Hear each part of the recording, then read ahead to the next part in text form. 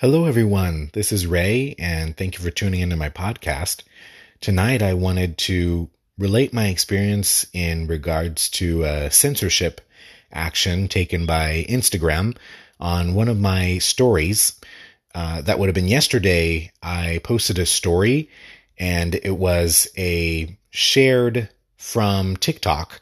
It was a young man talking about the effectiveness of Wim Hof. It was an anecdotal evidence, but nonetheless, I have seen the studies and also seen the workshops and the retreats, which are available on YouTube, and also many testimonies of people who have used this method to overcome things like depression and also some physical ailments.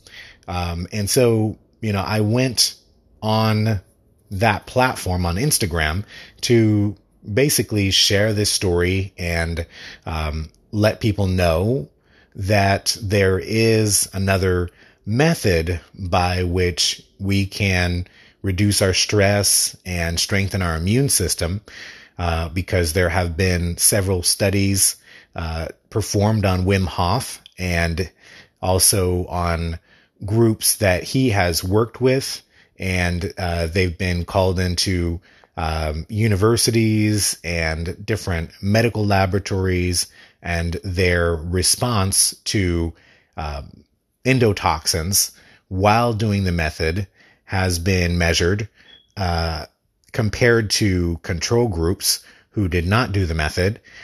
The group that did perform the Wim Hof method during the observation period, while the endotoxins were going through their system, they had a stronger immune system and they had reduced inflammatory response.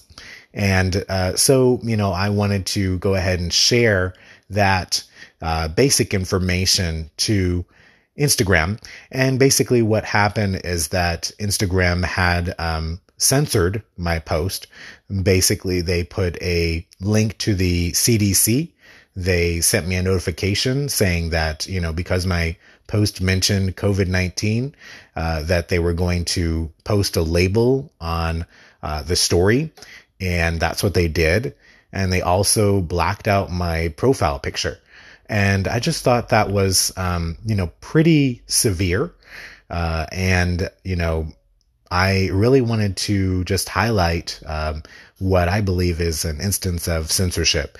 And so I believe that free speech is important. And, while I'm not advocating that everyone should try the method, I believe that, everyone should speak to their doctor, do their own research, and if it is something that, you would like to try, then there certainly is many YouTube videos, instructional videos on the safety information that you need to know before starting the method, the medical studies, the efficacy of the method, the measurements and medical studies, as I just said.